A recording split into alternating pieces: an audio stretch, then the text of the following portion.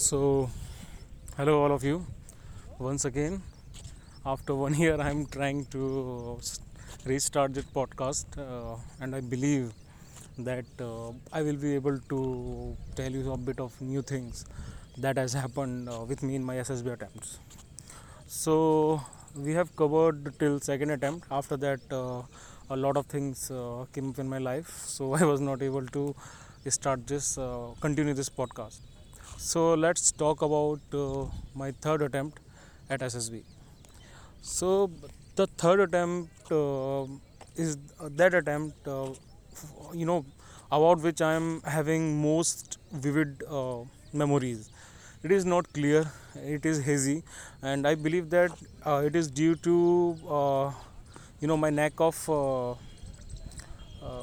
not remembering it. I don't want to remember it. मेरे ख्याल से इतना बेकार सा अटैम्प्ट था ये, and it has happened with me कि एक अटैम्प्ट अच्छा जा रहा है तो उसका अगला अटैम्प्ट जो था वो उसकी मेमोरीज थोड़ी हार्श होती थी, और फिर अगला अटैम्प्ट मतलब अल्टरनेट अटैम्प्ट्स अच्छे जा रहे थे और अल्टरनेट अटैम्प्ट्स में मेमोरीज थोड़ी हार्श हो रही थी. तो उस अटैम्प्ट में क्या हुआ कि ये नवंबर में था, 23 नवंबर को. तो इससे पहले मेरा अटैम्प्ट था सेकंड अटैम्प्ट, वो मेरा मई या जून में था. फिर ग्रेजुएशन मेरी कंप्लीट हो गई. After that there were few things that I had to do at my home, so I couldn't take a job, though I was applying for jobs, but it was not serious enough.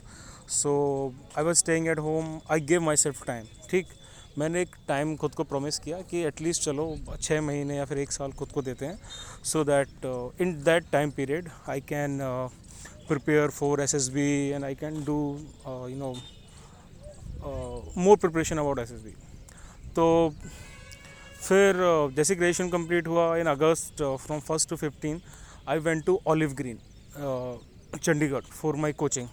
ठीक, क्योंकि third attempt आने वाला था and I was like कि पहले तो attempt में मुझे टाइम नहीं मिल पाया कोचिंग का, सो एंड मैं कॉन्फ्रेंस तक पहुंच ही गया था. So there might be something that is restricting my conference and all recommendation. So I thought that okay, coaching chalte hain. So I was having some good reviews about it.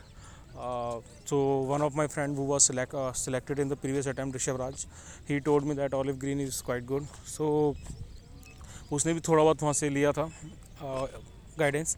तो फिर olive green के लिए 1 से 15 तक गया. So olive green thing, I guess that I will be covering it in some other podcasts in the next podcast. बस उसमें क्या उसके प्रोज थे, क्या उसके कॉन्स थे, मेरे ख्याल से मैं ऑलरेडी कवर कर चुका हूँ कोचिंग्स के प्रोज एंड कॉन्स. मुझे याद नहीं है, तो एक बार रिविज़िट करूँगा फिर थोड़ा समझ में आएगा. तो उसके बाद अगस्त हो गया, सितंबर, फिर वही CDS की प्रिपरेशन साथ में चलती रही. थोड़ा अपने ऊपर जो वर्क थे, ये जो थ्योरीज़ मैंने लगाई थी, ये थ्योरीज़ में अपने ऊपर एप्लीकेबल कर रहा था, अप्लाई कर रहा था और चीज़ों को बदलने की कोशिश कर रहा था खुद की पर्सनैलिटी में, चीज़ों में. तो लेकिन but I was not that kind of hopeful. ठीक, काफ़ी कुछ मेरे ख्याल से मैंने कोचिंग पे रिलाई कर लिया था शायद इस वजह से.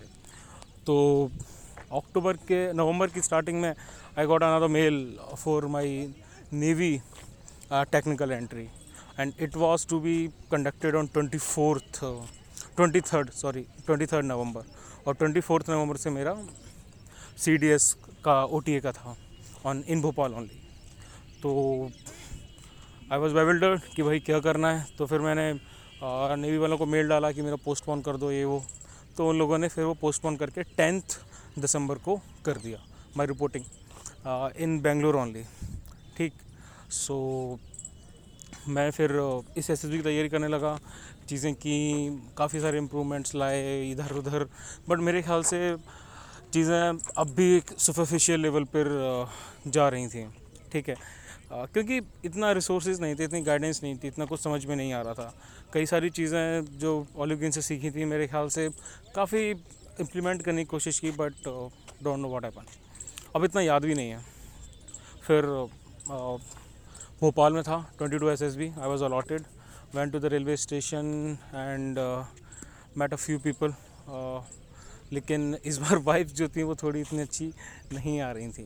there were 2 or 3 guys sitting at the MCO and I was already thinking that they are officer by their looks and all, by their attire, but पता चला कि वो भी मेरी तरह ही कैंडिडेट्स हैं. तो उनसे हाय हेलो हुई, बट जो वार्मथ होती है ना, जो कई बार लोगों को मिलने से पहली बार मिलने पे आती है, वो नहीं आ रही थी। एक इंटरेक्शन वाली वाइब्स नहीं आ रही थी, एक अच्छी वाली वाइब्स नहीं आ रही थी। बातचीत हुई उनसे, just normal hi and hello. फिर we went to the centre and we allotted 22 SSB। ठीक, पहली बार मेरा भोपाल का अटैम्प्ट था। फिर उसके बाद मैं रिपोर्टिंग एंड ऑल, ठीक, वही यूजुअल इंस्ट्रक्शंस। ये जो अटैम्प्ट है इसके बारे में थोड़ा जल्दी जल्दी जाऊँगा, क्योंकि मुझे कई सारी चीज़ें याद भी नहीं हैं, जो मैंने जानबूझ के याद नहीं रखी हैं, और कुछ चीज़ें ऐसी हैं जिनको कोई सेंस नहीं बनता, रिपीटेटिव हैं। फिर वही चीज़ें, I was allotted a room with some other guys, लेकिन पहले दिन इतना इंटरेक्शन नहीं हो पाता कई बार। और जब जैसे जैसे आपके अटैम्प्ट होते जाते हैं, वैसे वैसे फिर आप ना थोड़ा सा अपनी अप्रोच में मेरे ख्याल से एक नयापन शायद कई बार आप लाना बंद कर देते हो। और कई बार ऐसी कई चीज़ें होती हैं जिनमें आप कुछ ट्राई नहीं करना चाहते, जैसे कि नए दोस्त बनाना, ये और वो। लेकिन it also depends on the situation, आपकी सिचुएशन पर डिपेंड करता है, आपका माइंडसेट कैसा था उस पर डिपेंड करता है। तो उस टाइम पे मेरा माइंडसेट जो था वो नई चीज़ों को एक्सेप्ट करने के लिए इतना रेडी नहीं था।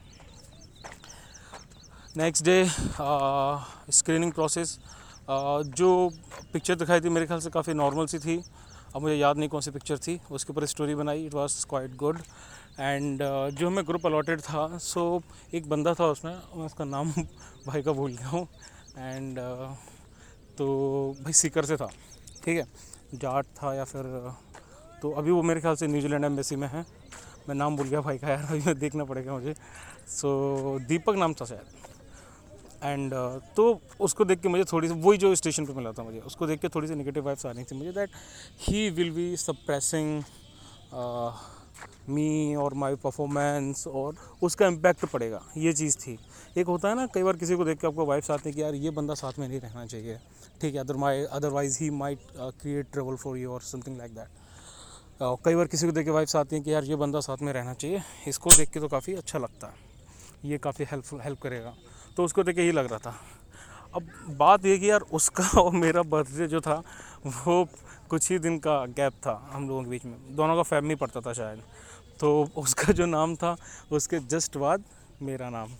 So we was sitting next to each other in PPTT, ठीक है, स्टोरी लिखी, वो सब किया, और फिर ग्रुप डिस्कशन की बारी है, we were sitting next to each other. सो हमारे ग्रुप से 3 लोग सेलेक्ट हुए, एक मैं हुआ, एक वही बंदा हुआ, और एक और कोई बंदा हुआ, ठीक।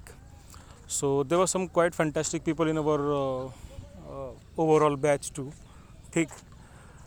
तो वही हुआ जिसको मेरे को डर था कि पहली बात तो कि बंदा मेरे साथ में नहीं आना चाहिए, बट वो आ गया। फिर उसके बाद वो ना हमें स्क्रीन इन नहीं होना चाहिए, लेकिन वो हो गया। And we were having the chest number, you know, आस पास ही चेस्ट नंबर हमारे पड़ गए, 1-2 छोड़ के। फिर स्क्रीन इन हो गए, allotted new batting and all. तो क्योंकि उस अटैम्प्ट में ज़्यादा लोगों से घुल मिल नहीं रहा था, सो जो बैटिंग अलॉट हुई वो मैंने ले ली। And unfortunately I was given a 3 bedroom, ठीक है, वो बड़ा सा रूम 22 ऐसे सब लोगों ने देखा हुआ, 3 बेड वाला। तो उसमें बीच वाला मेरा बेड था, और जो साइड वाले दोनों बेड थे वो 2 तमिल वाले बंदों के थे। उसमें से एक जो तमिल बंदा था वो दिल्ली में भी रह चुका था, तो उसकी वजह से उसको हिंदी भी आती थी, और जो दूसरा वाला था उसको हिंदी बिल्कुल नहीं आती थी। ग्रुप्स ऑलरेडी फॉर्म हो चुके थे, कुछ लोगों ने एक ऑलरेडी ग्रुप, जो दिल्ली वाला एक ग्रुप होता है, वो एक दिल्ली वाले लोगों का ग्रुप फॉर्म हो जाता है, जो क्वाइट फ्रिक्वेंट होते हैं दिल्ली की जगहों से। तो उनके एक ऑलरेडी कंफर्ट लेवल लोगों का सेट हो चुका था, जो मेरा नहीं था। और फिर ऐसे ही अलग अलग ग्रुप्स हो जाते हैं। तमिल वाले बंदे थे, उनका थोड़ा अलग ग्रुप फॉर्म हो जाता है। तो when I entered the room I saw that I was having my batting with 2 other Tamil guys. So I thought that you know, it's okay, it's time to learn some new things and all. So they started conversing in Tamil only, so I told them that I'm quite comfortable in English also. So what are the jokes that you are sharing, or what are the things that you are sharing, whatever we are talking about, we can talk in Tamil only, English only, so that I can also interact with them. But the thing was that they were not ready for that. I mean, they give the affirmation at that time, but after during the duration of 5 days, they were not quite comfortable with that. और फिर वो लोग अपने तमिल में हमेशा बात करते रहते थे. So मैं कुछ बुक्स ले गया था, तो जब उनका एटीट्यूड वो समझ में आया, सो आई वाज लाइक कि क्या उनको डिस्टर्ब करना. तो फिर उनके साथ में इंटरेक्शन जो था वो थोड़ा मिनिमम ही रहता था. वो अपना कुछ ना कुछ करते रहते थे साथ में बैठ के, and I was not included in that. Mostly 99% of time they used to converse in Tamil. तो मेरा उनके साथ में इंटरेक्शन नहीं हो पाता था और मैं समझ भी नहीं पाता था उनका चल क्या रहा है. सो आफ्टर 1 और डे 2 आई वाज लाइक कि ठीक है भाई, जो तुम्हें करना है करो, मैं अब क्या ही बोलूँ बीच में. फिर ये तो उनका वो था. और यहाँ जो बंदा अपना भाई था, अगले दिन हमारा साइकोलॉजी वाला हुआ, तो उसकी जो आदत थी दीपक की, आई गेस, वो थी थोड़ा सा मतलब कि डोमिनेट करने की लोगों को. ठीक है, मुझसे भी ज़्यादा डोमिनेट करने की उसकी आदत थी. तो कमेंट लोगों पे पास करना और अलग चीज़ें करना, वो थोड़ा बहुत उसका वो था. तो आई वॉज क्वाइट थोड़ा सा वो था इस चीज़ के लेके कि यार ये बंदा कुछ ना कुछ फकअप कर देगा साथ में. तो हमारा अगले दिन साइकोलॉजी वाला हुआ, वो यूजुअल थिंग्स, वही पिक्चर्स, वही सब. तो जो भी इम्प्रूवमेंट मैंने ऑलिव ग्रीन से सीखा था वो मैंने इम्प्लीमेंट किया वहाँ पे, उन चीज़ों पे. ठीक, टेक्निकलिटीज़ में नहीं जाऊँगा क्योंकि मुझे टेक्निकलिटीज़ उसकी याद नहीं है लिटरली. फिर उसके बाद क्या होता है कि वो दिन हो गया, बाहर घूमने के लिए गए हम लोग, थोड़ा बहुत इधर उधर. तो उस टाइम पे वही अकेला घूम रहा था मैं, क्योंकि ग्रुप फॉर्मेशन वाला चीज़ नहीं आया था अंदर. ठीक है, तो हमारा एक ग्रुप अलग था हमारे ग्रुप में. नहीं, 3 ग्रुप बने थे मेरे ख्याल से, 18 बंदे शायद हुए थे, और वही 50-60 समथिंग लोग आए थे, रिपोर्टिंग हुई थी. तो हमारा शायद सेकंड या थर्ड ग्रुप था. तो हमारे ग्रुप से कोई सिलेक्ट नहीं हुआ था ये मुझे पता है. तो उसके बाद नेक्स्ट डे GTO डे 1 था हमारा. GTO डे 1 में भी रिपोर्टेड, एंड देन चीज़ें स्टार्ट हुई. तो सबसे पहले हमारे GD स्टार्ट हुए. Now me and Deepak was sitting next to each other. तो फर्स्ट जैसे हमारा GD हुआ, तो Deepak was muttering under his breath that I am speaking too much. कई बार ऐसा होता है कि आपको कई चीज़ें रियलाइज़ नहीं होती, तो शायद ऐसा हो सकता है कि I was speaking too much. But he constantly give me a few nasty looks कि भाई ये बहुत ज़्यादा बोल रहा है, इसको हर जगह बोलना है, इसको हर जगह पॉइंट पुट करना है, this and that. It might be his perspective, और या फिर हो सकता है कि मैं ज़्यादा बोल रहा हूँ, but I was very cautious कि मैं ज़्यादा ना बोलूँ. लेकिन डिस्कशन होता है तो वो चीज़ हो जाती है that you want to tell about your points and all. शायद ये मेरा एक वीकनेस हो कि मैं ज़्यादा ओवरली कंट्रीब्यूट कर रहा हूँ. तो but he was very furious. ठीक है, वो बोलने लगा इसको मेरे कान पे चिल्लाना. My voice is a bit loud when I speak, when I discuss, my voice is a bit loud, and it has happened sometimes that people they thought that I am shouting on them, or I am in a mood to fight due to my voice. So he was also like that कि he is constantly shouting up on my ear and all. तो अब मैं उस time पे GTO सामने बैठा है, मैं क्या ही बोलता. आई वाज लाइक कि ब्रो, मैं अपने पॉइंट्स तो दूंगा ना, मैं तुझे तेरे पॉइंट देने से मना नहीं कर रहा हूँ. उसका थोड़ा मेरे ख्याल से वीक पॉइंट था, थोड़ा इंग्लिश का शायद इतना ज़्यादा, या फिर एक्सप्रेशन का पॉइंट हो सकता है कि वो एक्सप्रेस इतना जल्दी ना कर पाए. सो उसको लगा शायद, या फिर एटीट्यूड उसका हो कि मैं उसके पॉइंट्स को सप्रेस कर रहा हूँ, मैं उसको टाइम नहीं दे रहा हूँ. But it's all about this thing ना, कि आप अपने पॉइंट्स कैसे दे रहे हो, आप किसी और के पॉइंट्स को कैसे अपने पॉइंट्स कैसे दे रहे हो. बात यही है, आपको वो मौका ढूंढना होता है. अगर कोई ओवरली कंट्रीब्यूट कर रहा है, कोई अंडरली कंट्रीब्यूट कर रहा है, फिर जो भी है आपको हैंडल करना आना चाहिए. तो यू कांट ब्लेम अदर्स. ठीक है, आई कांट ब्लेम अदर्स. फिर उसके बाद मैं वही मिलिट्री प्लानिंग एक्सरसाइज, वो भी नॉर्मल सी थी. ठीक, but I fucked up in that. मेरी मिलिट्री प्लानिंग एक्सरसाइज में कई बार चीज़ें थोड़ी सी गड़बड़ी हो जाती थी, तो मेरे ख्याल से शायद प्लानिंग इतनी बेटर ना हो. फिर हमने स्टार्ट किया स्नैक रेस. ठीक, तो again snake race, he was not at all satisfied with the performance of our group. ठीक, हमारे ग्रुप के परफॉर्मेंस से सेटिस्फाइड, क्योंकि तमिल बंदे थे, they were tall and they were dark and they were quite well built, but they were not athletic at all. वो athletic नहीं थे। एक बंदे के तो चश्मा लगा था और दूसरा मतलब अच्छा था, बॉडी अच्छी थी, मस्कुलर थी, सब कुछ था, but they were not at all athletic. वो उनके अंदर वो एक्यूमेंट था ही नहीं। While I am not that well built and all other things, but I guess that when it comes to certain competitions and certain things, when we are doing that, I am quite athletic in that approach. ठीक, तो he was quite furious कि हम बाकी group से हार गए। I mean he was taking it literally कि हम बाकी ग्रुप से हार गए। So I was like bro, it's you know, ऐसा कोई हार जीत वाला सीन नहीं है, इट्स जस्ट कि हमारी क्वालिटीज़ वगैरह देखी जा रही हैं। तो वो फिर खत्म, मतलब ही वॉज कॉन्स्टेंटली फ्यूरियस और the performance of the group members, of the performance of self और वॉट, कोई दौड़ नहीं रहा है, कोई ये नहीं कर रहा है, वो नहीं कर रहा है। ठीक, फिर उसके बाद में वही हुआ, हमारा progressive group task, half group task वगैरह वो सब स्टार्ट हुए। So here also people, different people were trying to take up lead, but as a group we failed to perform up to the mark. हम कई चीज़ें perform नहीं कर पाए। कई ऐसे पॉइंट्स हैं जहाँ पर हम चीज़ें अप्लाई कर सकते, लेकिन हम नहीं कर पा रहे थे।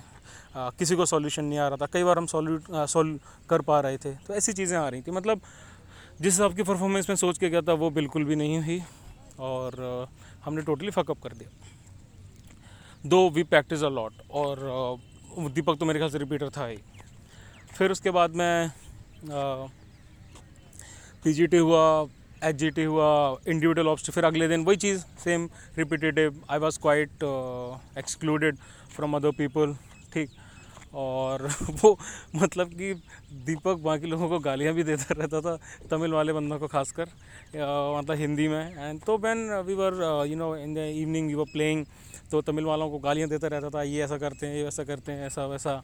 एक दो बार क्या होता है कि तमिल वालों की या फिर साउथ वाले बंदों की ये एफिनिटी हो जाती है कि उनको अगर सेम एथनिसिटी वाला बंदा मिलता है, लैंग्वेज वाला बंदा मिलता है, तो ऑटोमेटिकली उसे रिकॉग्नाइज़ कर लेते हैं और वो ग्रुप में मैच हो जाते हैं। तो कोई नया बैच आया था तो उसके बंदे थे, तो ये लोग उन बंदों से तुरंत ही घुल मिल गए, जो तमिल वाले बंदे थे उनसे बातचीत होने लगी। तो ये भी दीपक को कोई फ्रस्ट्रेट कर रहा था कि he was saying like that, इन लोगों की कोई एंटीना होता है जो एक दूसरे को कैच कर लेते हैं, फ्रीक्वेंसी कैच कर लेते हैं, दिस एंड दैट।